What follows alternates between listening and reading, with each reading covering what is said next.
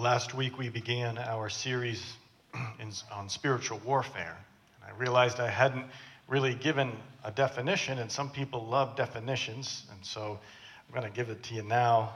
This is one I sort of made through different resources, but spiritual warfare is the ongoing battle between God's people and the forces of Satan, wherein God's people stand in the armor of God and advance God's kingdom through the gospel. Now, that might not help very much in the sense of it's got a lot of churchy words, gospel, armor of God. We haven't even really talked about those things. And one of the things about definitions is that they're meant to clarify and sort of simplify to help get our mind around something.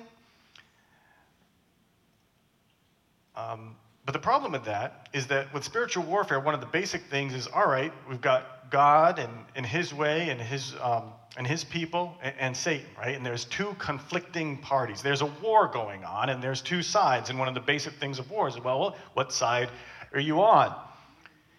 And so it's good to simplify, but often we need to go deeper if we want to actually win, right? If we want to actually engage in spiritual warfare in a way that we win. I was just reminded of, when my kids were little, they played soccer, and this was when we lived in North Carolina. And, down there, a lot of people had no idea about soccer because Americans don't play soccer. And so I really had a lot of empathy for the coaches, because there's little kids, they're just learning the first time what is soccer about. And they'd say, all right, basically, you all need to get the ball in that goal. And so what would they do? That's what they would do. And a big whole group of them would just, follow the ball. And then the ball would go flying. And then one person who was faster would go. And it was just pandemonium. And they weren't very good at it, because a very simple kind of way, yes, it's true, on the very basic level, you get the goal in there. When it comes to actually winning the game, the people who won the game understood, all right, I've got to fight my human propensity for lack of patience, and if I just need to stay here and rely on my other teammates to pass it to me and all of this and spacing. And so there's this fighting against a human tendency that actually helps us win. And then as you get older, too, you find out conditioning is a huge part of playing soccer, so that you just running up and down that field so much that if you really want to win, there's also that conditioning aspect. And so I bring this up because when it comes to spiritual warfare, things on the spiritual realm rarely match up exactly one for one with the earthly realm. It's not a simplistic, all right, here's God's people on this side and here's Satan's side. Satan basically will say, no, I'm claiming both sides.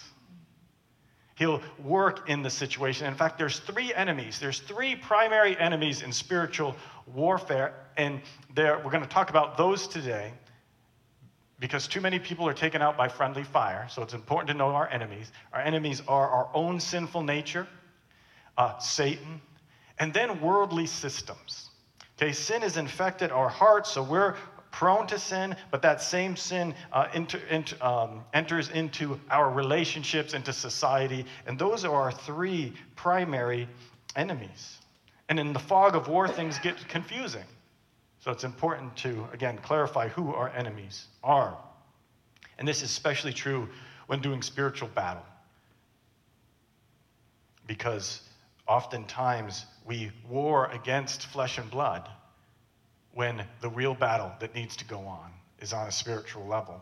And that's what our first scripture tells us. Ephesians chapter 6, verse 12. As the Apostle Paul in Ephesians does a lot of teaching on spiritual warfare, he sets out first one principle about our enemies, and that is our enemies we don't fight against, we don't wrestle against flesh and blood. So Ephesians chapter 6, verse 12 says, "For we do not wrestle against flesh and blood, but against the rulers, against the authorities, against the cosmic powers over this present darkness, against the spiritual forces of evil in the heavenly places."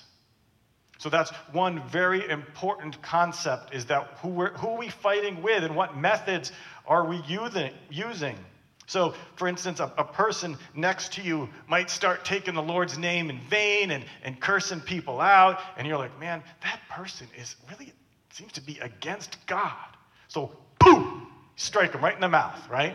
Ha-ha, I'm fighting God's battle. I'm on God's side. No. First of all, wrong enemy and wrong method. Wrong enemy in that this scripture says we don't fight against flesh and blood. And wrong method in that, how is that method going to bring that person under the lordship of the Prince of Peace? You see, that person is involved in a spiritual battle.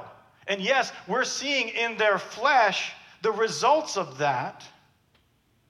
But we need to understand that we need to come against those spiritual enemies first and foremost in the power and methods of God, if we truly want them not just to be disciplined by God, but to actually be won over by God. You see, God's Spirit can change the heart. God's Spirit can lead to a transformed life. It's not just about changing behavior in the physical realm, because we can do that, right? That's one of the things that is sort of a worldly system, is that, all right, if we just modify behavior, that's the answer. Where God says, no, we're not going to modify behavior. We're going to transform hearts. We're going to take enemies of God and turn them into friends of God through love. And that's exactly what Christ does. Yes, Christ is Lord of Lords and King of Kings, and he can totally wipe out all of his enemies, but instead he dies for his enemies. I think of the Apostle Paul. He was an enemy of the church. If Satan had a hold of him and was using him to persecute the early church. Now, someone could have went and hit Paul in the face, right? Beat him down some. But instead, God got a hold of his heart, and when he changed Paul's heart, he changed Paul. And he went from being an enemy of God to a friend of God. You see, my friends, we need to identify in spiritual warfare the sides, because there's, again, many casualties in spiritual warfare. So yes, one important principle is we don't fight against flesh and blood, but against those spiritual forces of evil. All right, well, let's define those spiritual forces. Again, I mentioned there's 3 primary spiritual forces of evil that we have to combat in the spiritual realm, and we find that in Ephesians chapter 2, verses 1 through 7.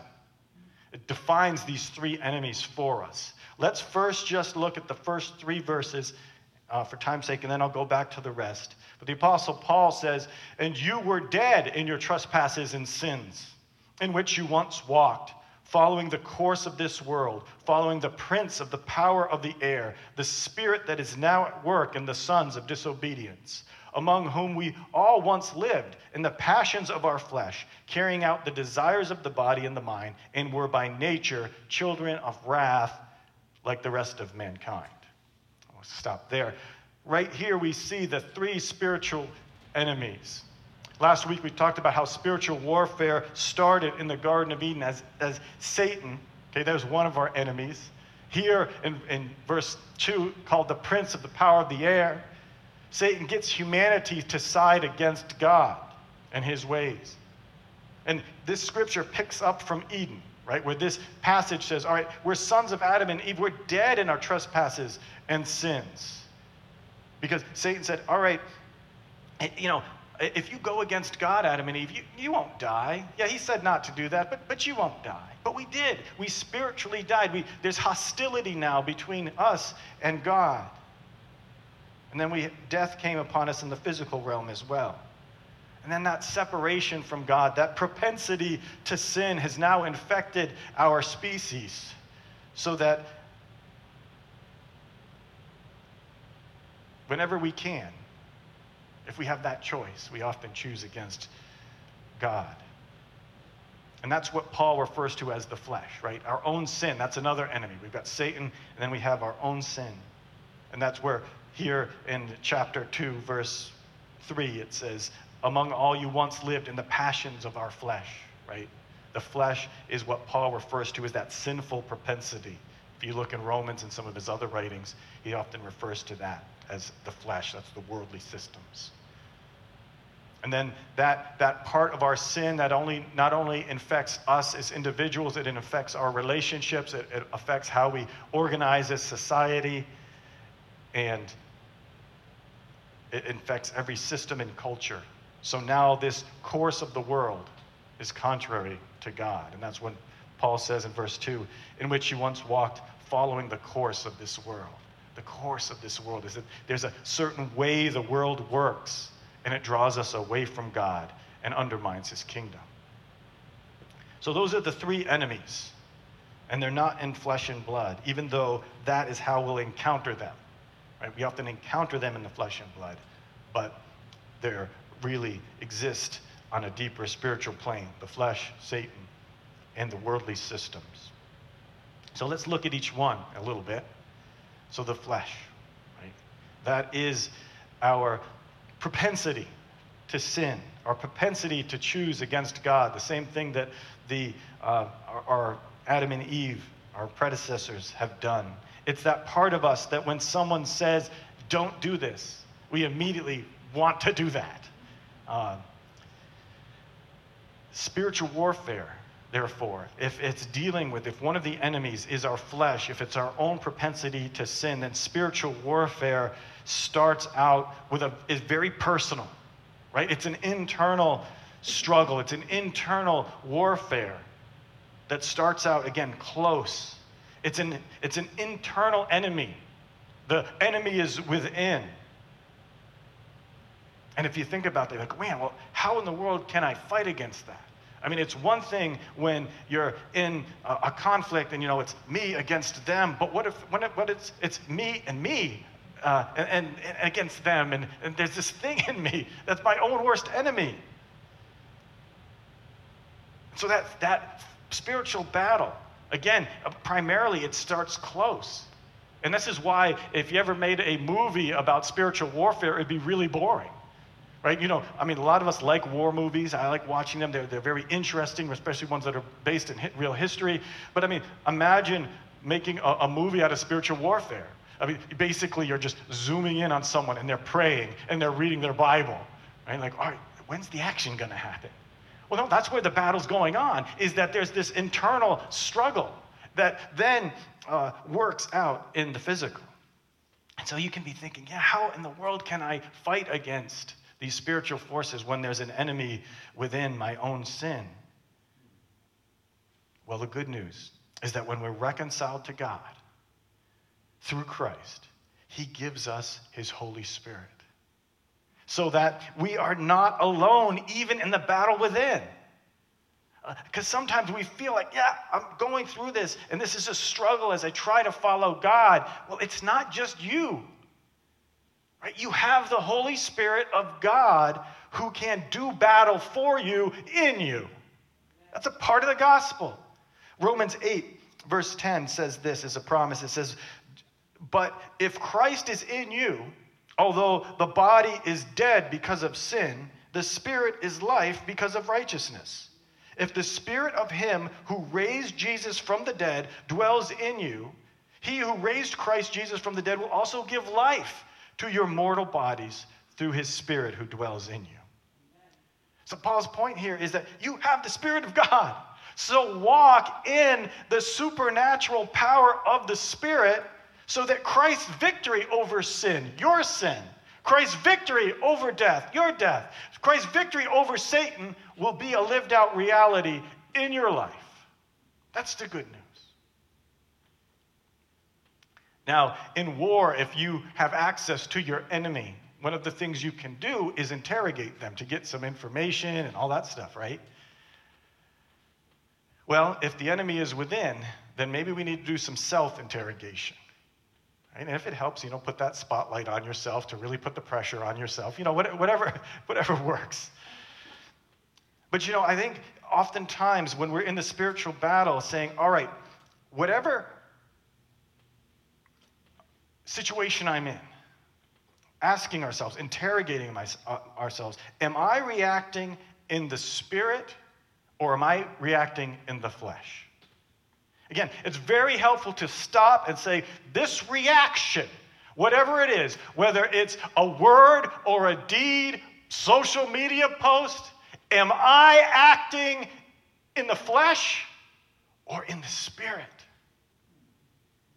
Now, if you're new to Christianity, you might be like, well, I'm not even sure about what does that mean to react in the Spirit? Well, that's why we need to get in the Word. And the Galatians says that the fruit of the Spirit is love, joy, peace, patience, kindness, self-control. So we can say, is this reaction, is it exuding, is it reflecting and relying on God's love, on His joy, on His kindness, on His self-control? Is it reflecting that? And if not, then it's probably you're acting out of the flesh and not out of the Spirit. But here's the good news, because a lot of times when I'm doing that self-interrogation, I'm like, man, I just reacted in the flesh. What do we do then? Well, then, because Christ has already secured the victory, because He's already died for our sins, we simply reset our minds on the Spirit. Like, that's basically what repentance is. That's basically what the Christian life is that you realize through the Spirit, whether that's through self-interrogation or whatever, you just know, oh, I've been working in the flesh and I've been following the course of this world. No, I want to act according to the Spirit. That is repentance. So you just redo. You reset, mind on the Spirit. All right, how do I react? You redo. Whatever you were doing, now you're like, no, that's not by the Spirit, and so I'm going to walk by the Spirit. So the words that I would have said, I'm going to repent of those. I'm going to redo that. And revival happens through repentance. Revival happens through repentance. Victory in the spiritual realm happens in repentance when, again, we're saying, I'm undermining God's kingdom.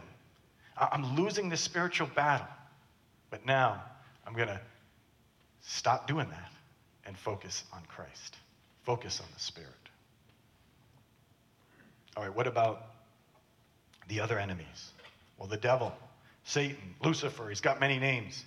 We talked about him last week as the serpent in the garden. And in our scripture in Ephesians 2:2, he's referred to as the prince of the power of the air. So basically, Satan is the commander-in-chief of the forces arrayed against God. That includes demonic forces. And the Bible basically presents Satan as somebody who has a tremendous amount of influence over the world. Right? He is the prince of the power of the air. He's the prince of the world. And when Satan tempts Jesus in the desert, and we're not going to get into that scripture today, we might in future Sundays, but you remember, one of the ways he tempts Jesus, he says, hey, if you worship me, I'll give you all the kingdoms of the world. Well, that only makes sense. That is only a temptation if there's a grain of truth in that. Is that, yeah, Satan holds influence over all the world. But an important thing to remember about Satan is he has influence, but he's not in charge, right? God is in charge. And not only that, but Satan has been defeated by Christ on the cross. He's a defeated foe. Now, as he's seeking to trash the place, as he's getting ready to be cast into the hell which was prepared for Satan and his minions, but on his way out, he's seeking to take out as many people as possible. And because Christ has defeated Satan, he can't defeat Christ. Satan's already lost to Christ. He's going to seek to take down Christ's body. That is the primary, the primary target now of Satan, because he can't beat Christ, is Christ's body, his church. And 1 Peter 5:8 says this, be sober-minded, be watchful. Your adversary, the devil, prowls around like a roaring lion, seeking someone to devour. Satan roams and seeks to devour people. And here he's called the adversary. Other places he's called the accuser, the father of lies. Now, although Satan has a great deal of power, a great deal of influence, again, he's not in charge, God is. And also, he's not omnipresent, right? So Satan is not everywhere at once. Right? God is. Like, God can be everywhere at once, but Satan can't. So the good news is that, the devil, he can't be everywhere at once. So it's very unlikely that you will be undergoing a direct attack from Satan himself. So that's the good news. Bad news, though, is that, there are many demons, there's demonic forces who follow Satan. And they basically have the same MO, the same modus operandi as Satan, and that is to obstruct God's path, God's plan in the world, to attack the church, to accuse, to promote lies. And when we're feeling under spiritual attack from demonic forces, again, what is the key? Again, the key is to go to the one who's already had victory, to go to God.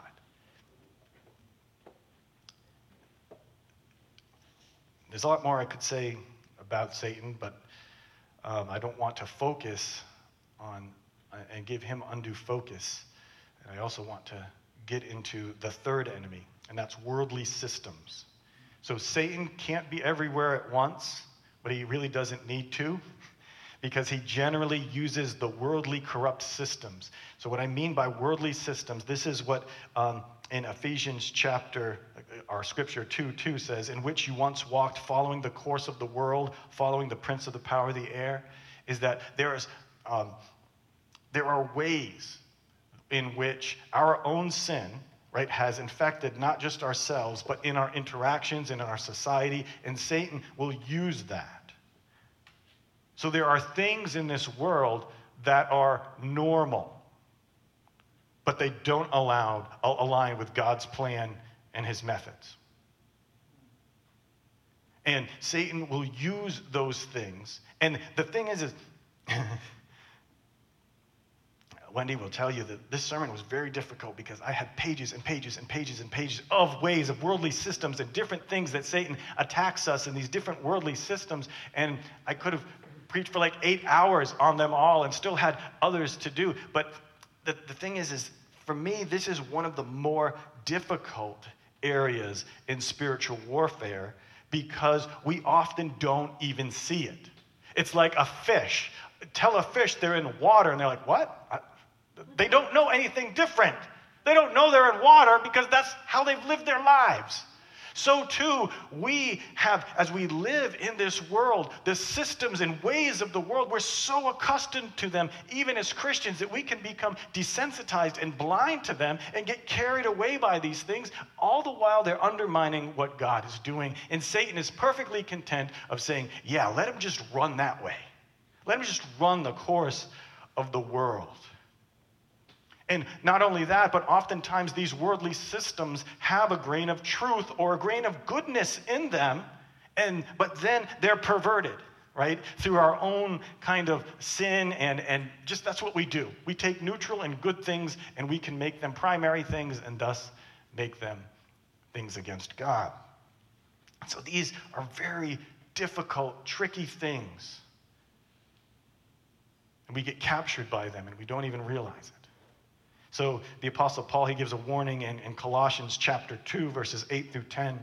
He says, see to it that no one takes you captive by philosophy and empty deceit, according to human tradition, according to the elemental spirits of the world, and not according to Christ.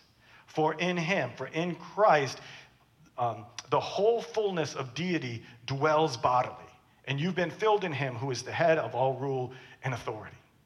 So here this warning is, don't be captured by these elemental spirits of the world, of these vain philosophies and empty deceits. Again, the course of the world. And since the days of the apostles, Christians have struggled with that, is that Satan continues to try to use these systems to capture people, all sorts of philosophies, all sorts of deceits.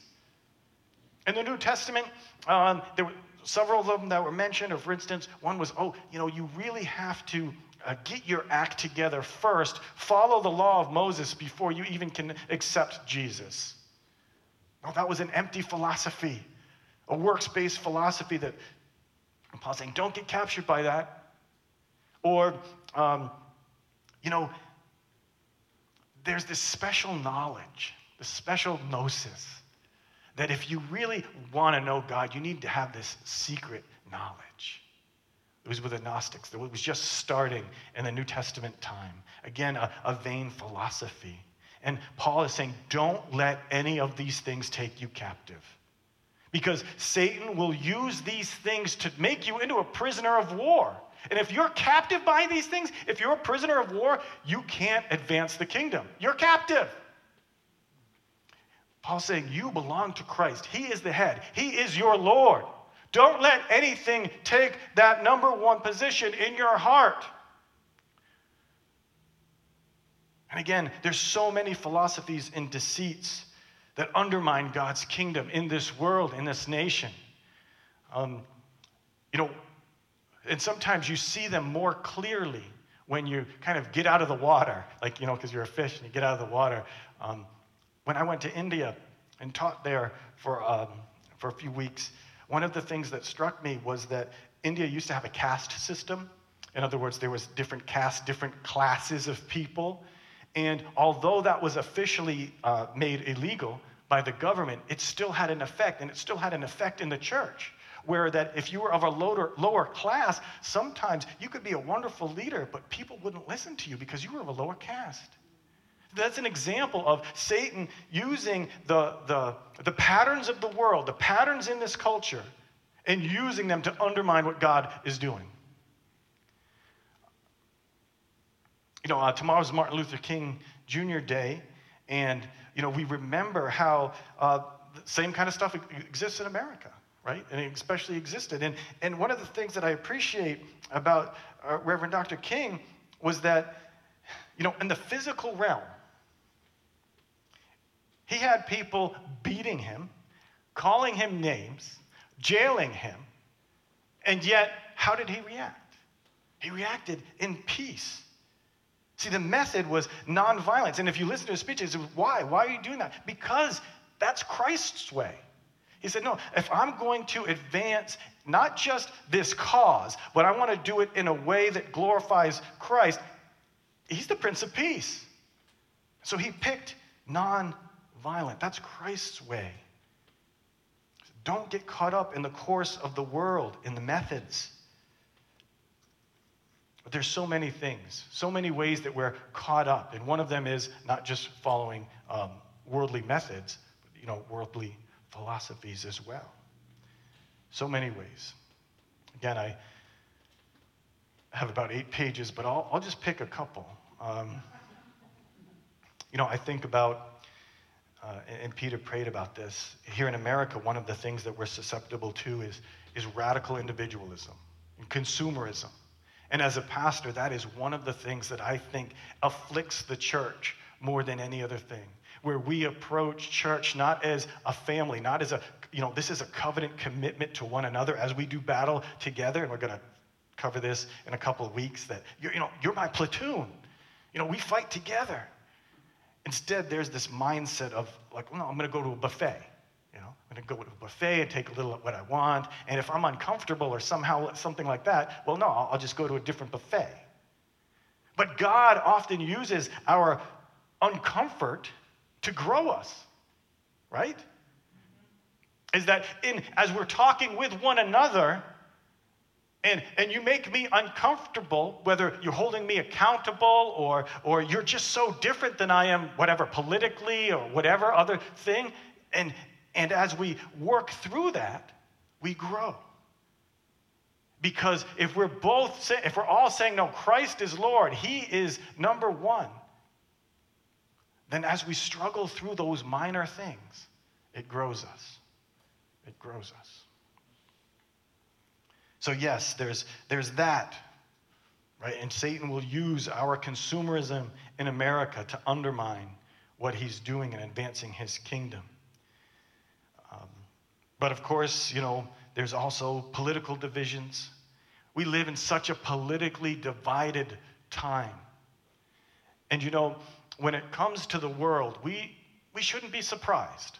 when the world just goes this way and that way, and the way of the world is to violently react. So we expect that. Right? We expect divisions. We expect people to be like, no, I'm of this political persuasion, and I'm like this, and so we're enemies. That's what we expect in the world.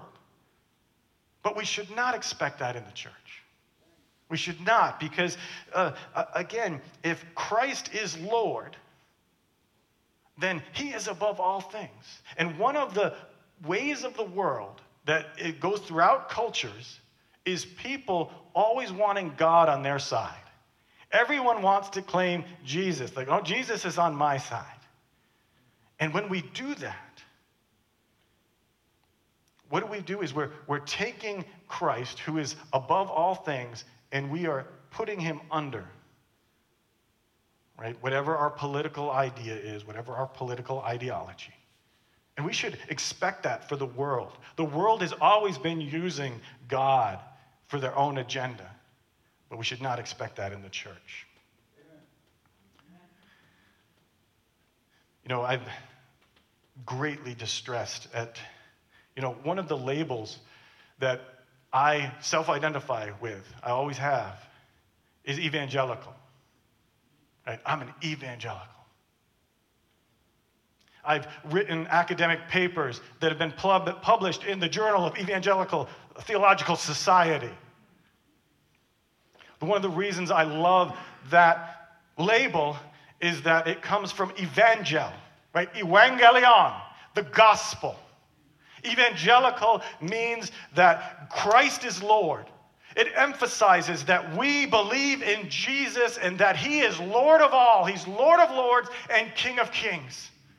And that we call to the society and we say, trust in Jesus, follow him alone. He is the only one worth giving your heart to.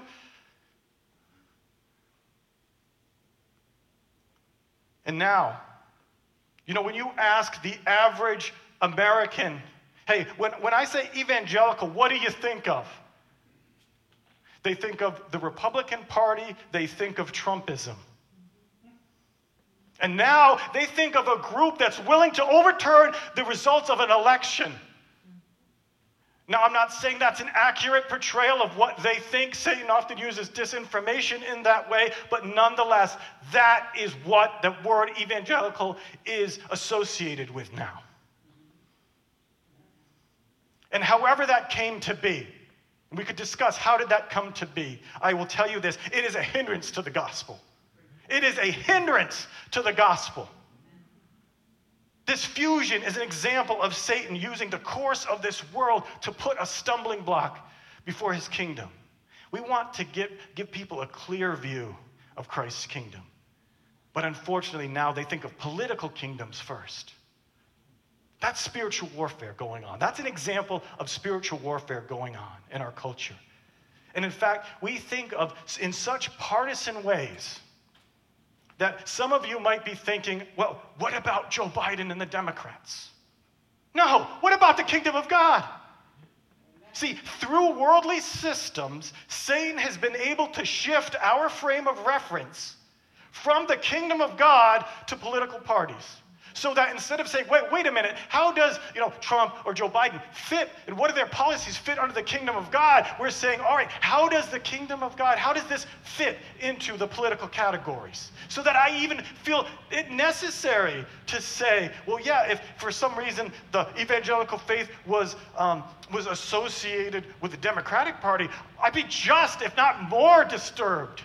And I feel like I have to say that because Satan has used the divisiveness of our culture to set the frame of reference. So that when we are talking about anything, we try to fit it into the political categories. And that is an example of the course of this world invading the church. Invading what God is trying to do. That's spiritual warfare going on. That is spiritual warfare, and it undermines what God is doing. So let me give you a test. A test, if you've been captured by a political philosophy or other worldly idea, is can you biblically critique that thing?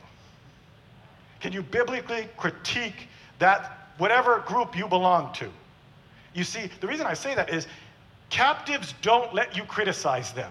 If you've been taken as a prisoner of war, and you complain or criticize your captor, they'll smack you down. So can you critique biblically that thing? So, maybe you lean Democratic, right? Are you able to wrestle and critique and say, how is it just for perfectly healthy, viable babies to be aborted? How is that just in the eyes of God? But do you immediately say, well, yeah, but the Republicans, they don't care about women after or whatever? Do you feel that real need to defend your side?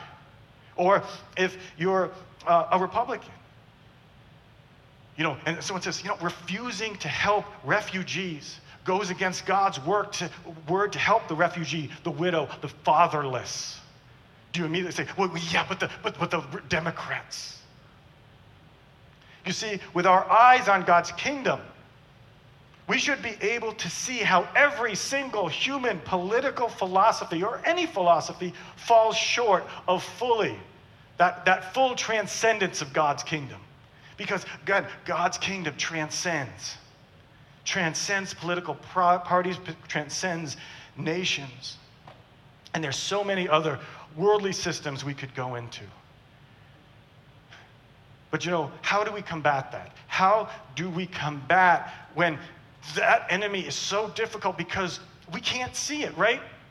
We're so taken in that philosophy, or we just hang around with people just like us, the echo chambers. How do we combat that?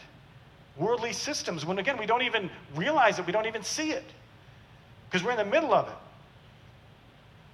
Well, I think one answer, and this is my vision for the church, and for our church in particular, is we want people of diverse backgrounds, of diverse political kind of leanings. Why? Because that helps us see our own things that we're blind to. That often, again, when I travel internationally, it helps me see, wow, my blind spots as an American. And so as a church, if we have people of different backgrounds, different ethnicities, they help us see, wow, I've got a blind spot because this is just how I grew up. I didn't even think about that. So this diversity is not this liberal boogeyman. It's actually a way to help us interpret Scripture properly. Because I've got blind spots that you don't have. And so as I'm reading the Scriptures, I want to get what did the Holy Spirit actually inspire? But if I'm blind to that, maybe you can help me see because you're different. Or again, those political persuasions. One of the reasons I did that series on loving church members with different political views is the understanding that it's okay to have different political views, and we actually help one another see the fuller truth when we have some differences. And again, that only works, though, if Jesus is Lord. That only works if we are so committed to Christ and what he is doing, and he is Lord alone, that any of the earthly differences, no, God transcends that. So I can talk to you about these political issues. I can talk to you about, our differences in upbringing, because you say Jesus is Lord, I say Jesus is Lord. And that's the focus. But again, one of those earthly things that keeps us from doing that, the course of the world, is again, our radical American consumerism. In other words, we would rather go to a church where everyone's all singing the same song because it makes us more comfortable on these secondary issues. Now, I'm not talking about false teaching. I'm talking about biblical, Christ-centered, we're all biblical, we're all Christ-centered, Jesus is Lord types of people. That we would rather have that comfort instead of that confrontation that causes us to grow and then causes us to actually read the Scriptures more accurately. Because that's really what it's about. It's reading the Scriptures more accurately. That, again, I have blind spots. But if Jesus is Lord and we're coming at it from different places, now I'm actually understanding what the Holy Spirit inspired because you've helped me get rid of some of my blind spots. Again, one of the reasons I so much enjoy teaching internationally is that I'm always coming into contact with, whoa, that was a blind spot. I just assumed that. So again, one of the ways to combat that is our church family. And being okay with being different and disagreeing on secondary issues and working through that. Again, I can see I'm already way over time, and there's like 100 other things I could talk about. But now I've got to battle against that other human propensity that Satan uses, and that is our attention span, right? Is that our attention span is like, oh, I can't go that far. I'm already overloaded. So I better stop. But maybe you are feeling overwhelmed in a sense of, I just launched a whole lot of things. Wait, I've got my own sin to deal with. I've got Satan to deal with. I've got these worldly systems that I don't even realize I'm in to deal with. And you feel like, how in the world can I have victory? Because I'll tell you, over the course of these last 4 years, I've realized I am no match for this combo. I'm no match for the combo of Satan, my own sin, and then the worldly systems. I mean, that's such that even when you do the right thing, you can still lose. But that's war. So maybe you're feeling discouraged, but that's what war's like. Sometimes you can follow your orders, do everything right to a T, and still take a bullet. That's war, and that's what we're in. But it's a spiritual war. What's the key? I think the key is we're going to skip down to Romans 12:2. It says, do not be conformed to this world, but be transformed by the renewal of your mind, that by testing you may discern what is the will of God, what is good and acceptable and perfect. I started by saying that spiritual warfare is complex, there's multiple enemies, and again, you can maybe feel like, well, then what in the world can I do? Is it all about losing? How in the world? Well, it does get simpler in that, yeah, there's multiple levels of enemies, there's multiple things going on, but when it comes down to is most of that stuff's above your pay grade, it's above my pay grade. That's God's concern. And as good foot soldiers, you know what we really just need to do? It comes down to this very simply, is to go and get our marching orders every day, daily report for duty, and say, all right, God, I know I'm going to be assaulted today by the forces of Satan. I know I'm going to be assaulted by the worldly systems and my own sin. So God, help me. Help give me the victory. And focus on Christ, and then renew your mind. Daily, be equipped. Read the scriptures in prayer, report for duty, and let God's victory, let his power, let his spirit flow in you, fill you, so that even though you're walking in the midst of a battle, yes, maybe taking a bullet here and there, you are still promoting the kingdom of God. You're still advancing the kingdom of God. And so let's do that. And see, even then, it's like, oh, I don't want to focus, this is me, as I was thinking about this sermon, I don't want to focus on that political stuff because we already have too much of it, and it's too divisive and all of this stuff. But yet, that is a part of the battle that we happen to be in right now. And so as you face these different enemies this week, today, again, the key is just get your marching orders. It's simple as that. Go to God, go to the Spirit, and see what he does in you and through you. Let's pray. Dear God, we do confess that we are under assault, and we've been captive by the enemies a lot. And so now we come to you and we gather because we acknowledge, Lord, our need for one another, our need for you. And would you work in us? Would you cause us to be so focused on you that all other things fall by the wayside? That, Lord, in a very simple way, we just say, I'm going to follow God today. I'm going to follow his orders. I'm going to do what he says to do. I'm going to walk in his victory. Lord, remind us to that as we're assaulted on the left and on the right. Lord, that you would be our chief commander and we would follow in your footsteps. Lord, we do this now. We do this week in Jesus' name. Amen.